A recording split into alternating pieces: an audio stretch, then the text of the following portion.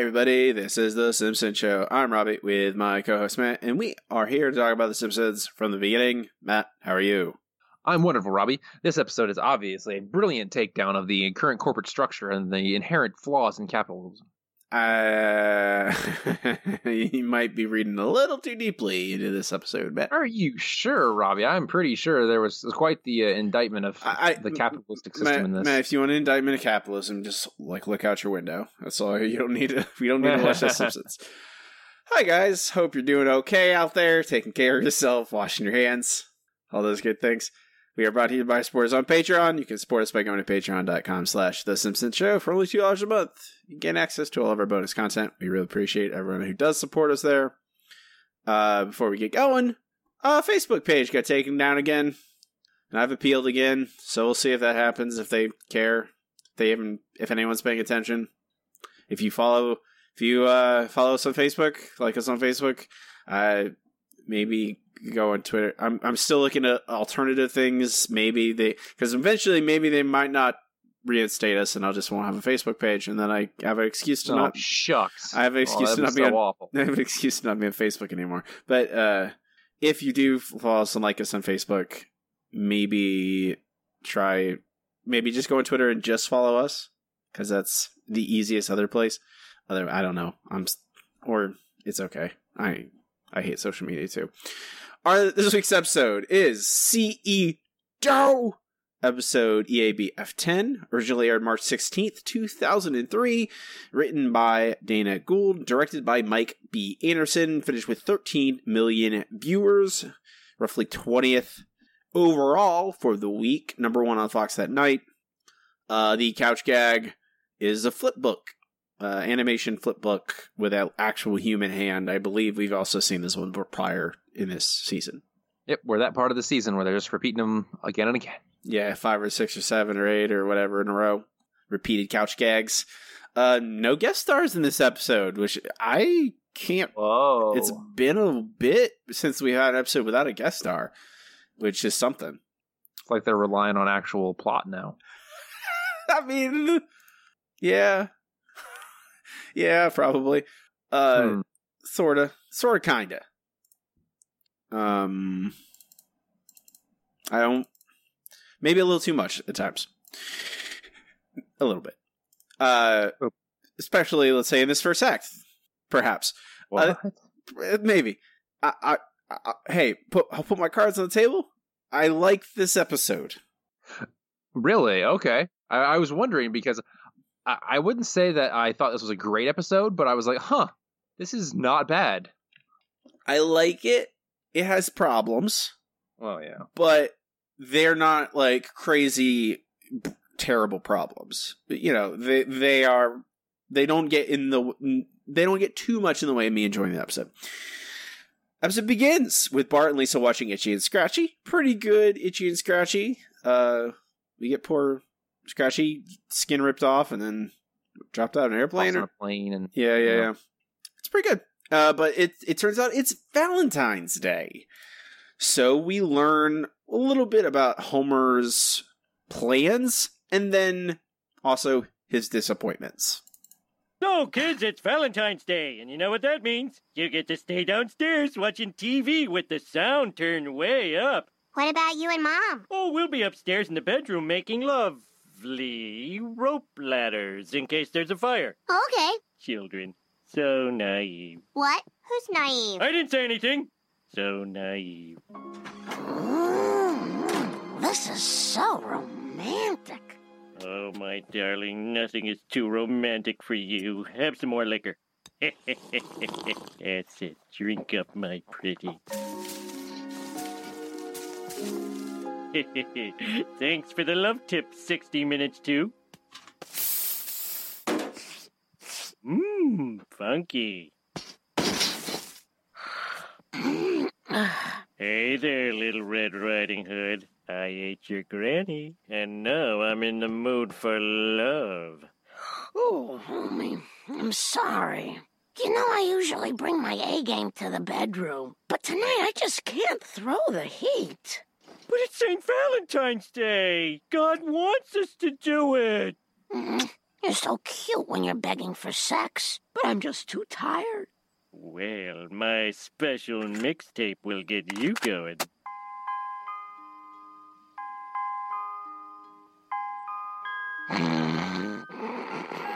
Oh no, that's Maggie's mixtape. And Maggie must have gotten... Sex bomb, you're my sex bomb, and baby, you can turn me on. Maggie dances. Indeed she does, because she's a sex bomb, apparently. Also, I want to say I really appreciated the extended baseball metaphor in Homer and Marge's lovemaking. That was relatively creative.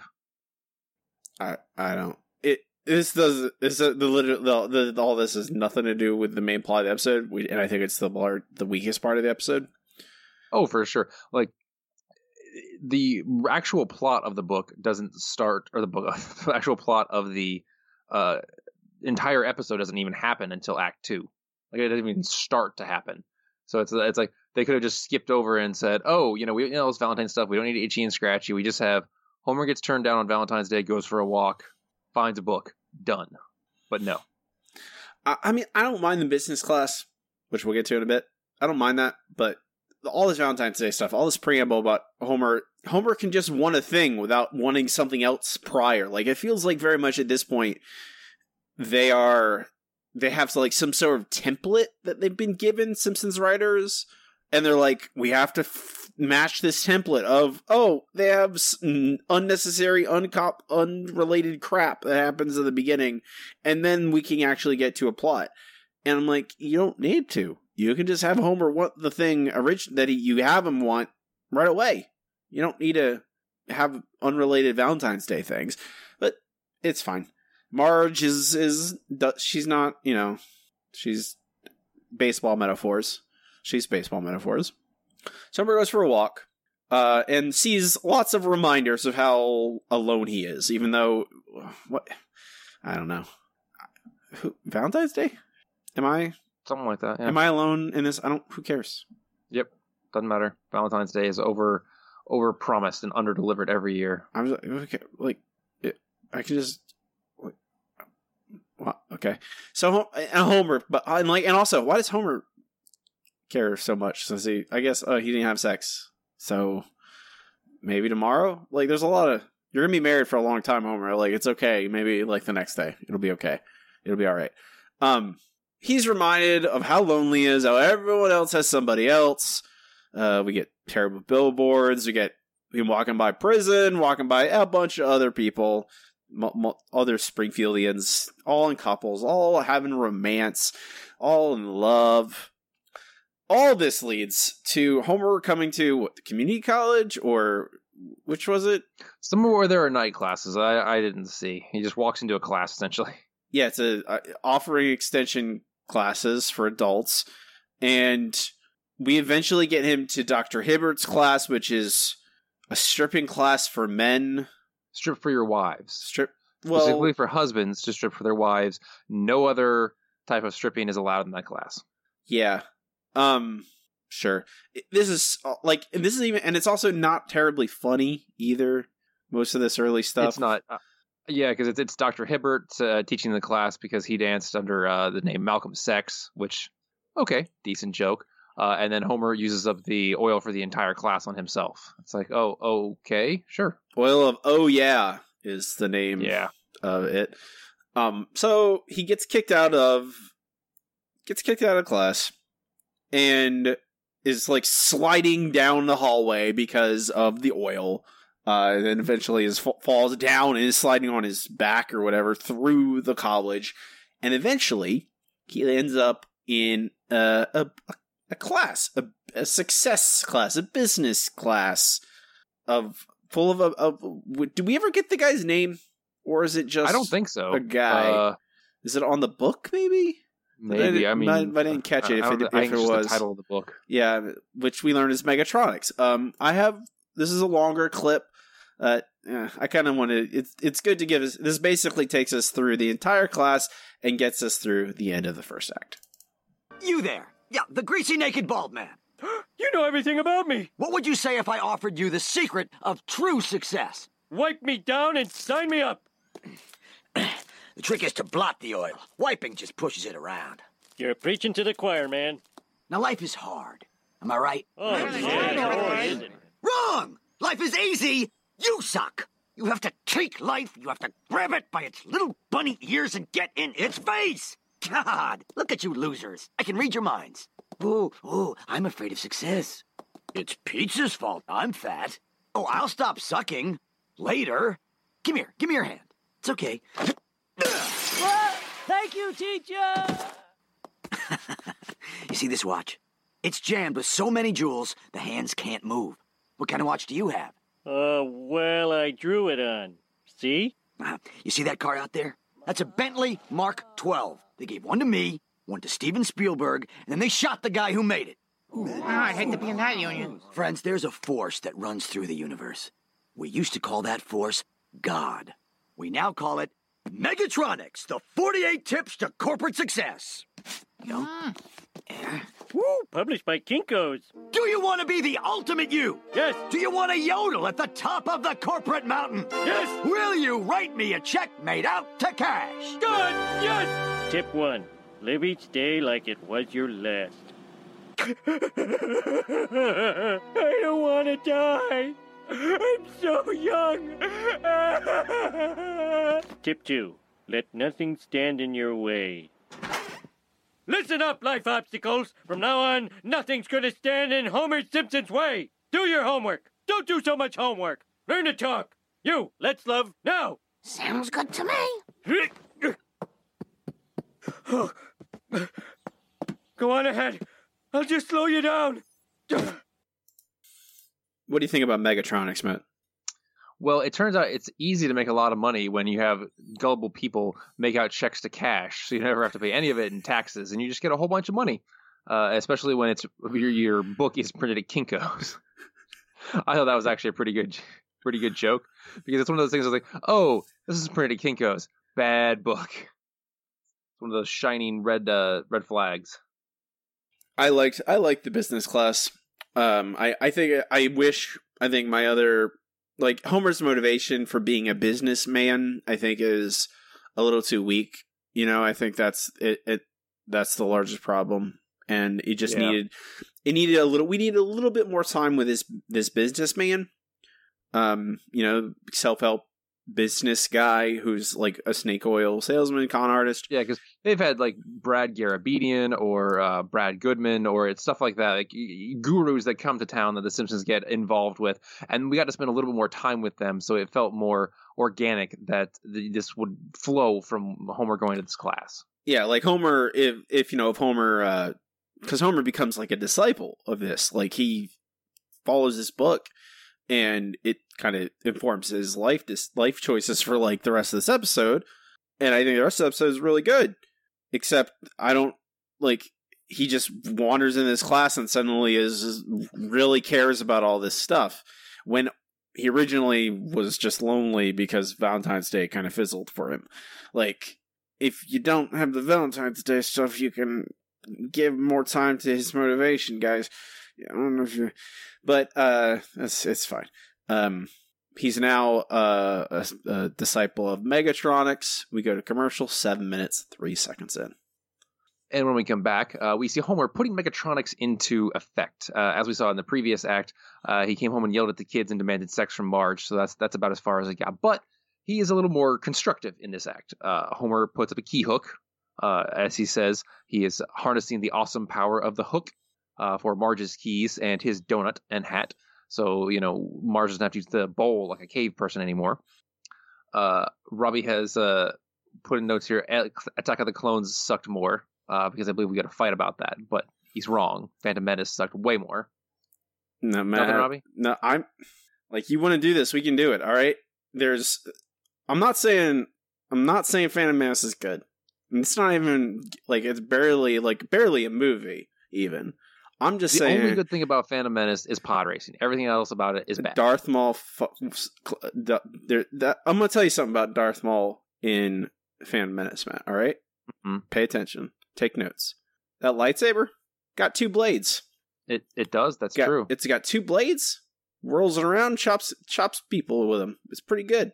Pretty awesome. It's It's pretty great, but Darth Maul in the Clone Wars show is way better. I don't want to hear any of your nerdy animated Star Wars crap, all right? We're talking about these 2 terrible Star Wars prequels. And Attack of the Clones, name one thing in Attack of the Clones that's good. Let's see. Obi-Wan's chase of Jango Fett on Kamino. Incorrect. That is not good. It's like a pulse pounding chase scene. Who does he chase? Jango Fett. All right. Bleh. Oh, Robbie, it's amazing how wrong you can be. Anyway, nothing in The Phantom Menace is as cringe-worthy as the romances. All right, the romance scenes. Star Wars has never done romance well. That's why they just completely kept it out of. Why would you write it then? Because George Lucas is bad at a lot of things. Okay, something we all can agree on. Exactly. Anyway, so Homer goes throughout the plant, noting down all of the issues that the plant has, which are very, very many. Toxic waste gets dumped on people because they're walking around without lids on it. The emergency shower breathes fire. Lenny and Carl are attacking each other over which Star Wars movie sucked more. Obviously, we can get into more of that later. But Homer decides that thanks to Megatronics, he is going to take this information and give it to Mr. Burns, and Mr. Burns is going to shower him with praise. Unfortunately, that is not what happens. Mr. Burns, I've made a list of recommendations to improve plant efficiency. Oh, have you now? Well, huzzah, huzzah! I'll just throw back my legs and pollute my britches with delight. But the book said you would applaud my initiative. And what book is that? The ape who wanted a big bonus? Stop wasting my time, you corn-fed man-cow. Would you mind? Yes, sir. Oh, look at the little eels. Oh, electric eels! So, yes, Homer is brushed off by Mr. Burns is a polite way to put it.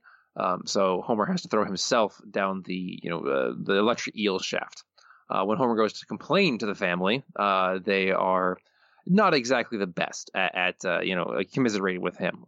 Marge just says, "Oh, don't worry about it." She doesn't really seem to care. And when Homer says he's going to Moe's, she says, "So my husband goes to a bar at night." Bliggity bloggity blue. She just says nonsense phrases. I'm not sure why. I like this her. seems like a Matt, weird joke. I like her nonsense phrases. Do you now? I do. I like Marge's nonsense phrases. There's a lot of things in this episode that I've forgotten were in this in particular episode. A lot of things that I always remember. A lot of jokes I remember that I kind of was like, well, I forget which episode it's from. They're in this one, and this is one of them. Marge's, "Oh, it's a big whoop. Oh, who cares? Oh, gibbly gobbledy." I don't know. It feels like Marge to me. She just says nonsense stuff to try and, ease the existential dread that is trying to devour us all. Fair enough. So again, Marge is talking nonsense to the kids while Homer goes to Moe, where his coworkers commiserate with him correctly because they know how bad Mr. Burns can be. Moe somehow has not realized who Mr. Burns is, despite them complaining about him for 8 years, but he still suggests Sweet Lady Brick to Mr. Burns. Homer, of course, has a better idea, and he says, what I'm going to do is... better than Sweet Lady Brick? Better than Sweet Lady. Homer thinks it is anyway. He is going to put a flaming bag of dog dew on Mr. Burns, on Mr. Burns' door, but I assume that's what he wanted to do. However, unfortunately, he has instead lit on fire at Lisa's college fund, which he immediately puts out. But while he is at the door, he overhears Burns and Smithers talking about dumping nuclear waste under Legoland. And we get an extended sequence of the consequences of that, which cause a whole bunch of the things at Legoland to come alive. Not for everyone to die of cancer, which is what actually would happen. But that's much sadder. We're going to go with this happy version where some guy gets stuck by the Eiffel Tower and killed. I think this is science, man. I'm pretty sure this is a. Oh, really? Okay, this is a new science I haven't heard about yet. So anyway, when we come back from I'm going to say this episode does, I think it does. There's a lot of cutaway gags in this one, which can be very hit or miss for me. These are mostly hit though. Those are mostly hit. Yeah. This one especially, it's short enough that you don't look at it and go, oh, this is so stupid. You're just like, you pop right in, weird thing happens, guy gets stabbed with the Eiffel Tower thing, and the Eiffel Tower walks away to, the strains of what is that song? I cannot tell you. Very French sounding song. I don't remember what it is. French sounding song. If you look up French classical song, it'll be the first one. It's Chopin? Whatever. Is it Chopin? Sure. Chopin broccoli? Yes. Is it a waltz? No matter what, though, when we come back, we find out that Mr. Burns is actually not the legal owner of the plant. Sir, for dumping that waste, you could go to jail. And a handsome man like you, I'd hate to think what would happen. I wouldn't go to jail. The legal owner of this plant would. Canary Burns. This entire plant is in his name. So when they come to put CM Burns in jail, it's the canary that does the time. Sir, can you do that? Oh, yes. Tycoons have been doing it for years. Why, Standard Oil was once owned by a half-eaten breakfast. So, yes, as we find out, Mr. Burns is not the legal owner of the plant, although, as we have learned in previous episodes, Mr. Burns has investors who also own the plant. So, who owns the plant is dependent on the plot. I was going to say, that's not in this episode, Matt. There's no investors in this one. I just watched it. Exactly. There's none. In this case, the legal owner of the plant is a canary. Standard Oil was owned by a half-eaten breakfast, which is, I would believe that. That's how, Rockefeller got rich, as he pinned it all on a half-eaten breakfast. So, at this point, Homer gets a vision from the success guy. That's all we ever wanted to call him. It tells him if he kills the bird, Mr. Burns will be at his mercy. So Homer is a little trepidatious at this. He goes to the family. The family, for the most part, tells him to go for it because they can hear through the walls. He's talking to Marge at night. We also get a gag where Lisa punches through the walls because they are so thin. So obviously the kids have been traumatized by Homer and Marge's vigorous lovemaking in the past. I have another question, Matt. This is the thing that maybe is also true of this episode, which might explain some of my memories of certain jokes in it. Have they done the punch through the wall joke before? Yes, they have several times. Okay, that might explain. I mean, I can't say for before this in the season thing, like from seasons 1 to 14, but they have definitely done it in seasons 1 through 31 several times. Okay. Yeah. So nothing. I'm going to ask you. I'm going to ask you multiple more times if they've done a joke before, and to see if that's the only reason. Themselves sometimes. It happens. Yeah, it's done. They've done a lot of episodes. We also get the joke that the Simpsons, apparently Marge and Homer do not have curtains in their bedroom, so Ned is watching from a dark room directly across from them because creepy. I, despite myself, I like this joke. Okay, a little too creepy for my taste, but that's who you are. So, Homer, I hear it. I like it because it's really artful in the Flanders. They have the bit where it's like Flanders just talking to them. It's like, hey, maybe you want to put up curtains.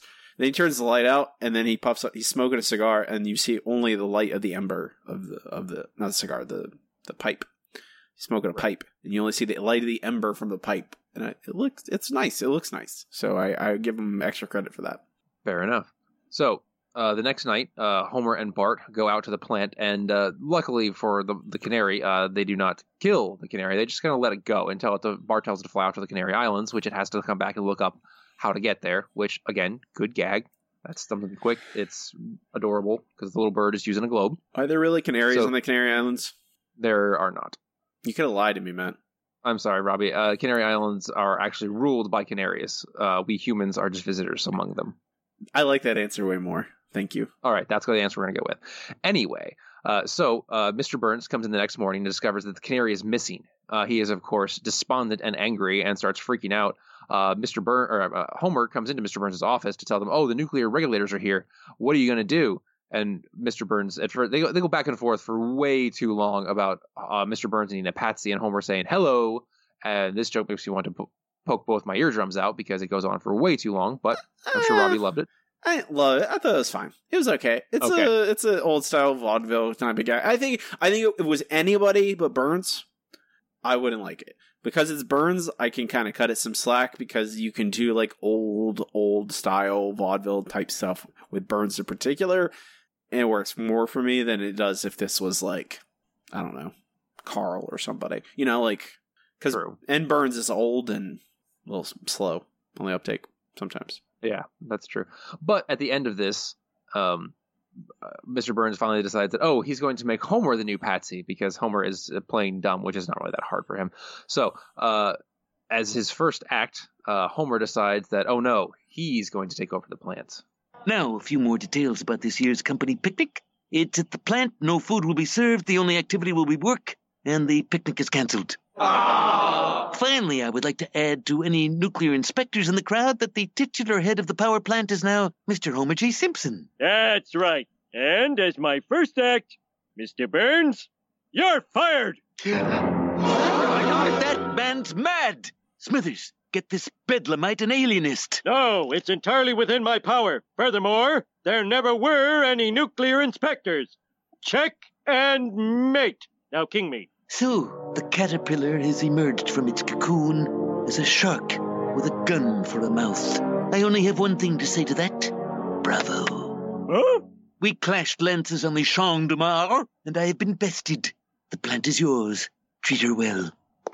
Mr. Burns? Yes? Eat crowd, old man!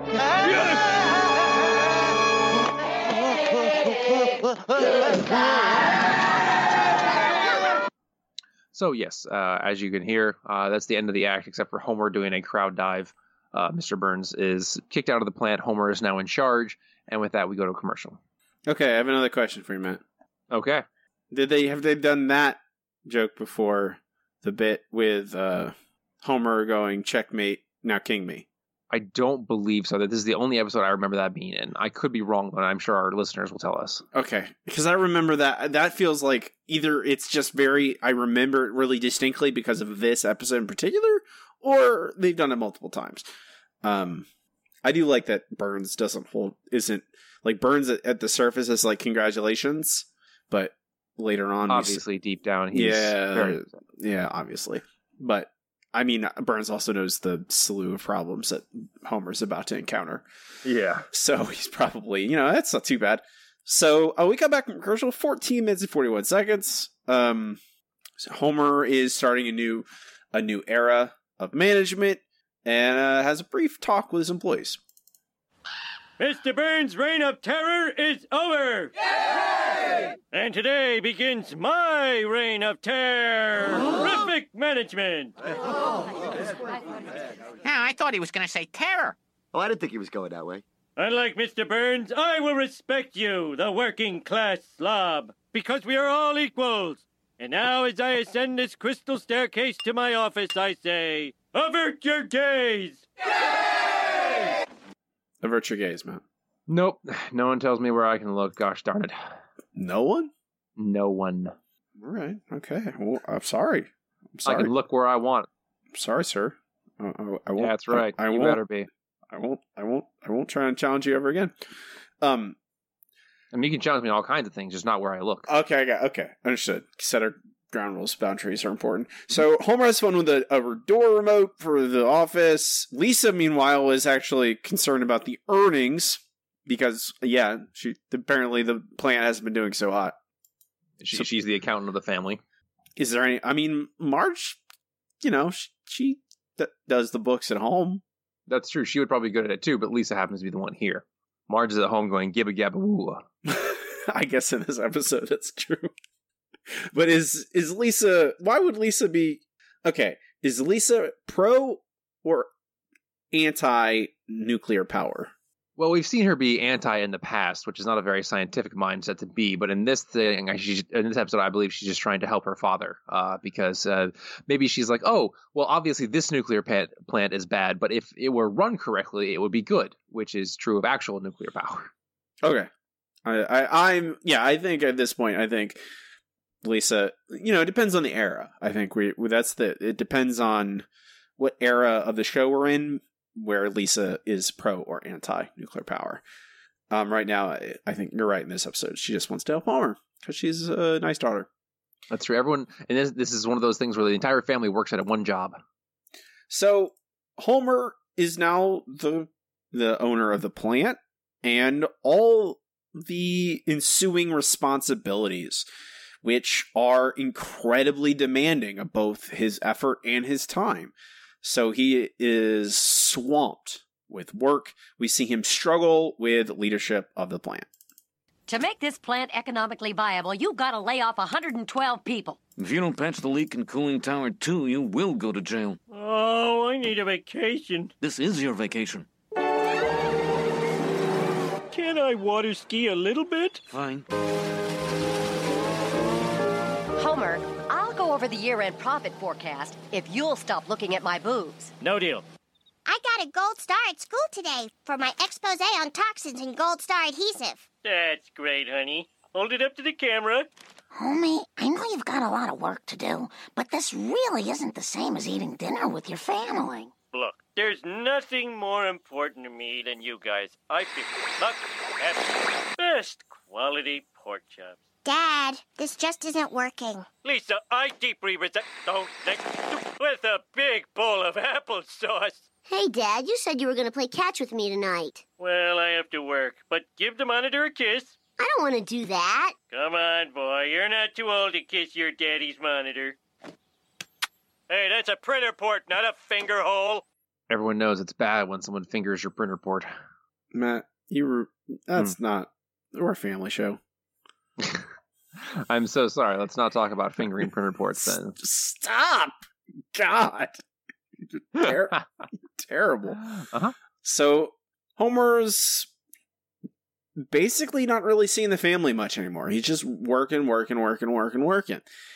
And as far as we can tell, he's doing a good job at it, which is unusual for Homer. Yeah, I think this episode hand waves a lot of things away, like how Homer is suddenly competent at business and kind of, I don't know, assumes a lot of things about why he was doing this in the first place. Like, and I think that this is where the episode starts to suffer from the first act not being really well established, Homer's motivation and everything, because he's very busy now and he's successful, but he misses his family. And, in this episode, you'd think that the clash would be, well, he misses his family, but he also desires to be really successful in business, except we don't ever really have a good reason why he wants that. So when it gets to the point where he has to choose one or the other, there's not really any conflict there. There's never a moment where you're like, oh, well, I see both sides. You're just like, well, clearly he's just going to go back to his family. It's okay. Yeah, because like you said at the beginning of the episode, we don't see why Homer wants to be good in business all of a sudden. We don't see any, like if they had linked it to, Marge would have more time and would be more amenable to his, bedtime advances if he just made more money and she could work less. If they had done something like that, it'd be like, oh, well, obviously see why he wants to be good at business and make a lot of money so that they have more time to spend as a family. I mean, that would be a good thing to establish because then we could set this as an obvious conflict between the two. Yeah, you have to, when there's a dilemma for a character and they have a choice between two things, and one choice is obviously better, obvious to the audience is better, that tension has kind of been dissolved, erased, has vanished. And we're just like, okay, well, I mean, it's not, it doesn't necessarily make this episode bad because it's still, like, the episode's fairly cohesive. The jokes are pretty funny. I laughed multiple times through this. I think the writing is actually pretty tight. It is actually very dense, and I wish it could have even gotten more in there if it just didn't have so much Valentine's Day crap at the beginning. But it's still, I think, still mostly good and is mostly there. Homer's working, and Bart wants him to be there to watch them play baseball, or play baseball with him, play catch with him, I guess. And they're playing baseball right outside the plant, so Homer can hear them play baseball. There's a very odd joke here about the name of baseball players. Really? I don't remember that. Oh, about how they're like they're not American names anymore. There's a Japanese name and a Latin name. And I'm not. Here's what I want, Matt. Here's what I want. Mm-hmm. I want this to be just simply a statement about how the sport of baseball has changed and how these children idolize people of different cultures and ethnicities and nationalities. That's what I want this to be. there's a part of me that just goes, oh, they're just making a simple joke because these names sound funny to Americans. That's a distinct possibility, unfortunately. So how about this? I'll make a deal with you, Matt. If you don't say anything about it, I'm going to keep that first hope alive in my heart. For once, I'm not going to ruin anything for you. Okay, thank you. I appreciate that. Homer's lamenting all this because he hears the kids playing baseball, can't be there for his son. And just at this moment, Burns shows up to talk about the plant, about the job, about everything. This is another long clip that takes us basically through the end of the episode, but I feel like all of it's pretty worthwhile. Knock, knock. Mr. Burns! Where's Mr. Smithers? He's doing 80 years on an opium bust. I never saw a man take to a Turkish prison so quickly. How did you ever run this place? You gotta turn away your family, fire your friends, work until the wee hours of the afternoon? Simpson and I worked here for 62. That's 62 years in the New English. Now, come with me. I want to show you something. These are the people in my life I could never find time for because I was too busy working. This was my fiancée, Gertrude. I was working so hard I missed our wedding, our honeymoon, and our divorce proceedings. She died of loneliness. Loneliness and rabies. Do you see why I brought you here, Simpson? Yes. If I keep putting work first, I'll lose everyone I care about. Just like you did. Thank you, Mr. Burns. Thank you for... Steal my plant, will you? By the time you wake up, you'll be walled inside my mausoleum forever.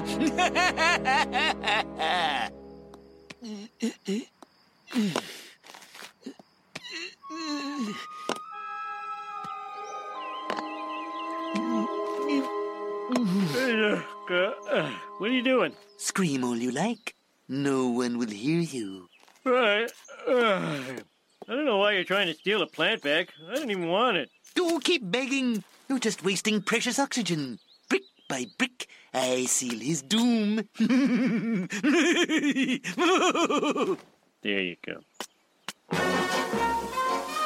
Hey, Dad, pitch to me. From now on, my only ambition is to be the world's greatest dad. Hey, you nearly hit me on the head. Quit crowding the plate. Oh, you want a piece of me? You see, this is the stuff Mom won't do with me. Yeah. I like the ending. The ending's pretty good. It's actually one of the better parts of this entire episode, quite frankly. It's very cute. I like the cast. I like the Cask of Amontillado reference. It's one of those things I feel like they don't do much anymore for some reason. Like a lot of literary jokes. I like the Cask of Amontillado. I like the fact that Matt tried to make that a verb in our show notes. That's what I did. So that I would say that's a portmanteau. Ha ha. Oh, Robbie. I thought that was good. It was good. Okay. I'll give you credit for that. Thank you. And I think that, and that's the episode. That's how it ends with Homer and Bart. And frankly, Bart shouldn't crowd the plate. You know, you're going to get hit. That's what happens when you crowd the plate. You know? Exactly. I'm sorry, but I like this episode. I'm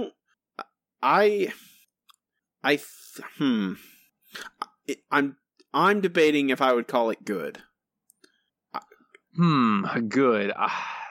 I think good is a decent enough term for this. I wouldn't call it great, but there were no weird side plots. All the characters felt like themselves for the most part. Homer was a little more hardworking than usual, a little more conscientious, but Mr. Burns was definitely Mr. Burns, and most of the jokes weren't hideously offensive to anybody. There is the Turkish prison joke. But, I was going to say there is. I assume that means they're in Turkey. And there is that scene. I didn't include it because it's kind of a little rough. Is them going to, I guess, Turkey or at least a Middle Eastern country, and them like Morocco maybe, or you know that's the image I get. The image, the thought I get when I see that scene is when they want to buy drugs and there's some guy in a car, like in a market, who's like everything is drugs. And then when Smithers wants to buy something, he's like, "We only take American money. Money is made of drugs." And I'm like, is that like a stereotype I'm not aware of? Is that like, Who the heck knows? Everything is made of drugs. Like maybe it's just supposed to be absurd. That might make sense to me. But I don't know. I think you're right, Matt. I want to say that this episode is good. It could have been great. Like it could have been, because this great is within its reach. If it just was a little bit more smooth and streamlined and established a little bit more motivation for Homer.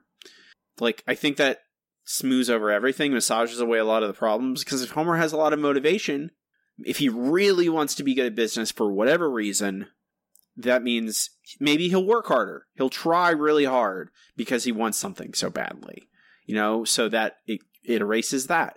It makes it the choice between the family and the job a little bit more tricky if he really wants something. He really wants respect, or he really wants the money, or if he really wants prestige. I don't know. Something.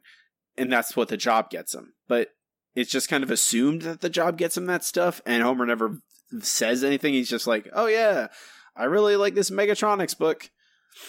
I kind of committed fraud to get this job. He did kind of commit fraud. Just a little bit. Yeah. I mean, he tricked him. Is that really considered fraud? Yeah, kind of. Oh, okay. Yeah, I mean, you can't really prove it, so it's one person's word against one other, so no evidence that it didn't happen, right? Wink, wink. Correct. Okay. We'll rank it at the end of the show. Hey, Matt. What's up, Robbie? You asked me a question. Robbie, is this episode broken? I think we proved that it's not. I don't think it's not. But you still got to ask the question, Matt. It's part of the rules. True. We can move on to our next segment. It's time for comments from the news group. Okay, here we are. Alt.nerd.obsessive. Comments to the news group is where I look through the old, it's still there, nohomers.net forums, see what people thought of the episode when it came out. They usually had a handy dandy poll for the reactions, and then people would post comments about what they thought of the episode. They largely agree with us, Matt. They really, really like this one. There's only 1% voted 1 out of 5. Wow. And only 9% voted 2 out of 5. So like 90%, 3 out of 5 or better. The vast majority, 4 out of 5 at 43.5%. Wow. Not bad. Wow. Remember that when that meme happened? When we all went, wow. Uh-huh. Like the Wilson boy. Owen? The Wilson boy. Owen. Is that Owen? It's Owen, right? Not Luke. Owen. It is Owen, yes. Owen. Oh my god, I love that so much. The Wilson boy. He's in that new Wes Anderson movie. He's in every Wes Anderson movie. He's not in everyone. He's in only like most of them. Only most of them. I mean, Wes Anderson likes his guys. He likes those. He likes those people. Work with the same actors over and over and over again. I mean, I like most of those actors, so it's totally cool with me. That's true. Let's see. We got some reviews. I got some reviews for you, Matt. The first one, much better than last week's in my opinion. Most people like last week's episode, but I didn't. Here. It didn't feel like a Simpsons episode, and this one really did, which is why I really liked it. It had many elements of classic Simpsons episodes, such as Homer actually being at work, talking things over with Marge in bed, and going to Moe's to talk his problems over. The plot was good and didn't jump around at all, which is nice. My only complaint with the overall story is that they should have had Homer spend more time actually working with Mr. Burns' job rather than getting it at the beginning of the third act. Perhaps it would have been better without the pointless sex Valentine's Day opening. Valentine's Day was a month ago anyway. Maybe I traveled back in time and wrote this. That might be the answer. This is probably the best Homer-centered episode in a long time. Homer was completely in character, not annoying at all. Plus, he didn't have a wacky adventure. Instead, he had a realistic situation and a real problem to think about, and he made the right choices for his family. This episode represents the reason we like Homer in the first place. 4 out of 5 or a B+. Here. That's good. I like that one a lot. I did pick it, so that might explain it. Next review, 3 out of 5. This episode wasn't spectacular like many of the recent ones, but there were several laugh-out-loud scenes / lines, such as Maggie dancing to the tape, Mole Man going through the window, Smithers doing time for the opium. Looking back on it, the plot was indeed logical and well done, but too many jokes fell flat for me. There were too many wacky scenes, such as Legoland and the bird pointing out the islands and the globe. Bah. Not a bad episode by any means, but nothing too memorable. I mean, the bird was only pointing out the island where they rule, as kings. Of course. I hope you're ready for this to be podcast canon for the next 360 episodes, Matt. Sure, why not? Okay. Our last review. I disliked this episode plain and simple. Major disappointment. In addition, this episode lacked all the things that made last week's episode so enjoyable. The subtle touches and laughs were gone. Sorry, that came out too much. Ew, what the hell? This episode seemed to hit the audience over the head with the joke instead of allowing the viewers to notice it themselves. Lastly, this episode didn't strike a chord with me, emotionalized like The Dad Who Knew Too Little, A Star Is Born Again, Special Edna, and Pray Anything Did. 2 out of 5. For shame, Algie, for shame. Who are you? What's wrong with you? What? Pray Anything? Jesus, dog. Was that a dog? Well, that right there was the turtle, because the dog freaked out because there was probably a raccoon at the front door, and she's freaking out because she's the worst. So the turtle freaked out because the dog freaked out? Yep. Turtle's that smart? Yes. Okay. That's it for the comments of Newsgroup this week. We can move on to our next segment. It's time for Listener Question of the Week. Let's try one more number. Yellow. KBBL is going to give me something stupid. The hot dog. We have a wiener. Yellow. Our listener question of the week this week is, what is your favorite political gag? All these came from Twitter because we don't have Facebook right now. So there's a fewer of them than there have been, but I do appreciate everyone who takes the time. First from Lauren at LCombi88. Dear Mr. President, there are too many states nowadays. Please eliminate 3. I am not a crackpot. From James _Warwick. From She House of Horrors 7. Abortions for all. Very well. No abortions for anyone. Abortions for some, miniature American flags for others. Yeah, you're not gonna.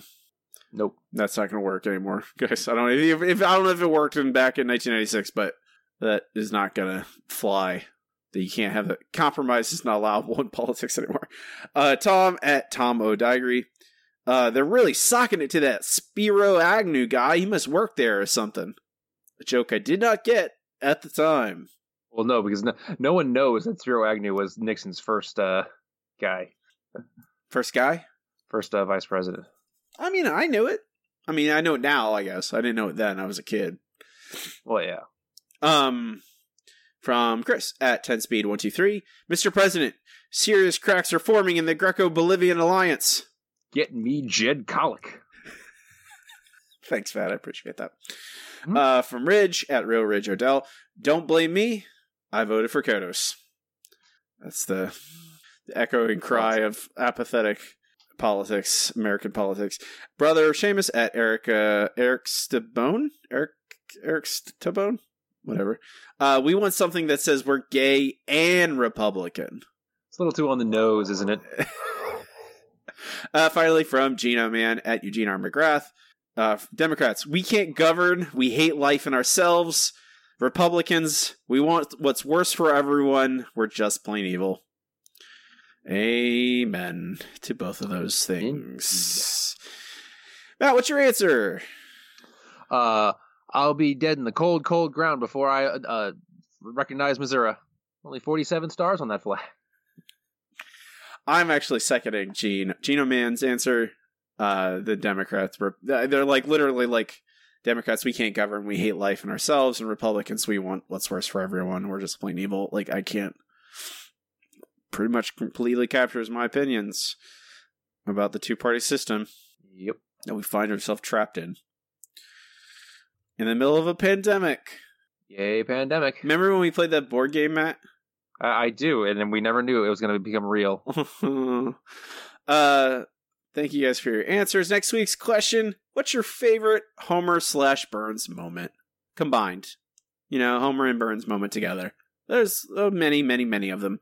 I have to think about mine. I don't have one that came straight to my head. So that tells me we got like contenders probably. I'll post this question on our social media, which at the moment is just Twitter at Simpsons Show Pod at Simpsons Show Pod. Excuse me, I'm sorry, I'm messing up my cadence here. You can also email us at simpsonsshowpod@gmail.com, and I don't always reply to all the emails, but I do read them. Maybe Facebook will come back. I'll let you guys know when I know. We can move on to our next segment. It's time for the new Google Trivia Challenge. I am Bart.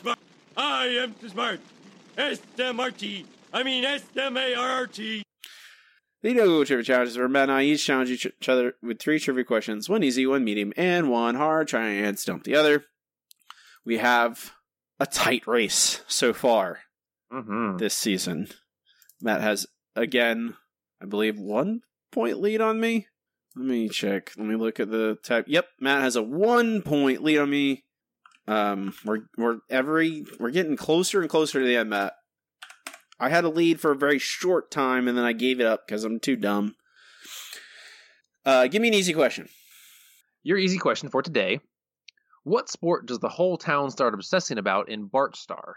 Football? You are correct. Yay! Your easy question, Matt. In And Maggie Makes 3, Homer gets a job. Where? At the bowling alley.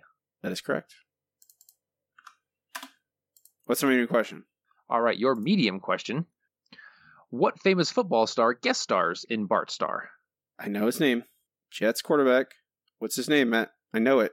I figured there was at least a 50-50 chance you'd get this one, so I go for medium questions. Joe Namath. Joe Namath. You are correct. I knew Namath. I was trying to get his first name. I was like, Joe Namath. Good job, Robbie. I'm proud of you. I'll accept your pity. I need it.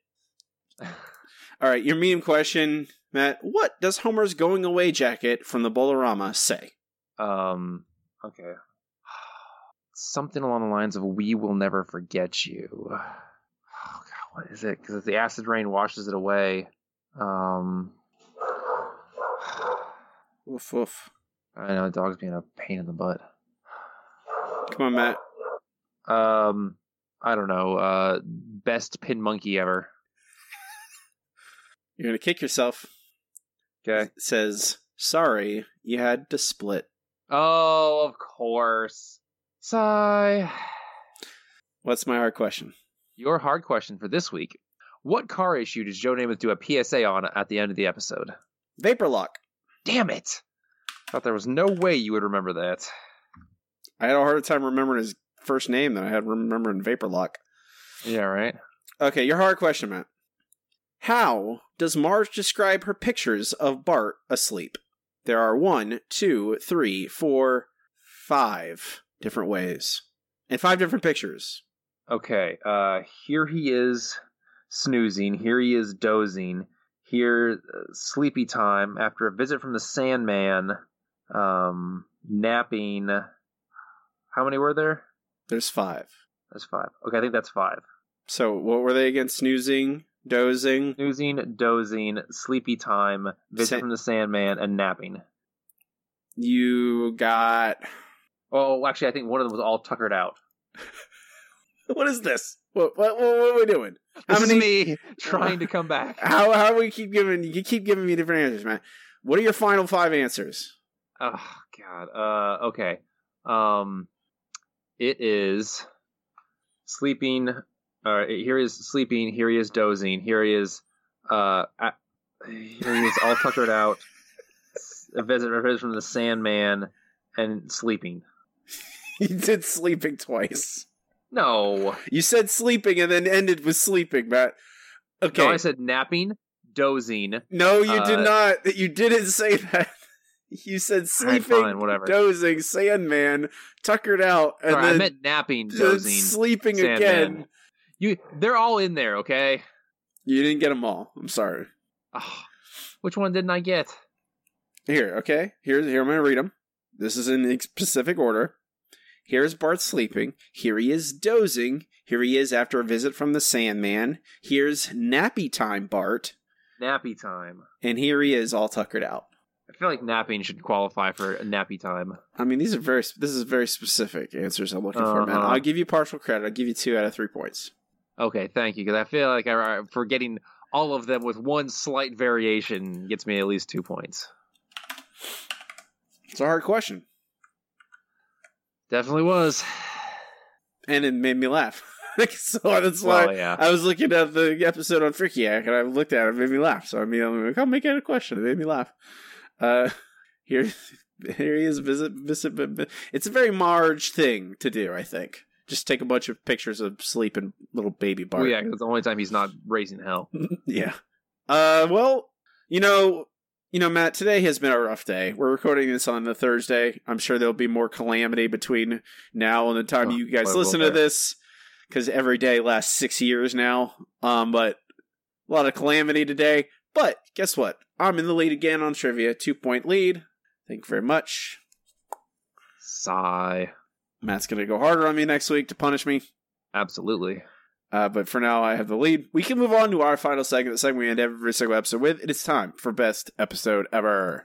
Best episode ever. Best Episode Ever is the part show where Matt and I rank the episodes categorically, watch them chronologically, eventually compiling a list of every episode ever and how good they are. All right. Let's see. It's a tough one. We don't really know where it should go. I have a pretty good. I think I have an area for it. Would you care to share said area? I think it's in probably the 150s, maybe or 160s. I think it's in the low 160s or high 150s is my general vicinity. Okay. I was actually looking similar. I was looking at I Am Furious Yellow, and I think this is actually a little bit better than I Am Furious Yellow. I think I agree with you. I think this is better than I Am Furious Yellow. The upper 150s then. Okay. Is it better than Homer vs. Lisa and the Eighth Commandment? Ooh, I have a weird soft spot for that episode. Honestly, right above that is Radio Bart. Marge Gets a Job. I think it's right in there. I don't think it's as good as The Day the Violence Died. I think we can say that for sure. Day of Violence. All these are like, classic Golden Year episodes mostly that I'm kind of soft on, and that I don't think they're as good as our memories of them. Wow. Okay. Are. They're not bad. They're good. Because we earlier called this episode good.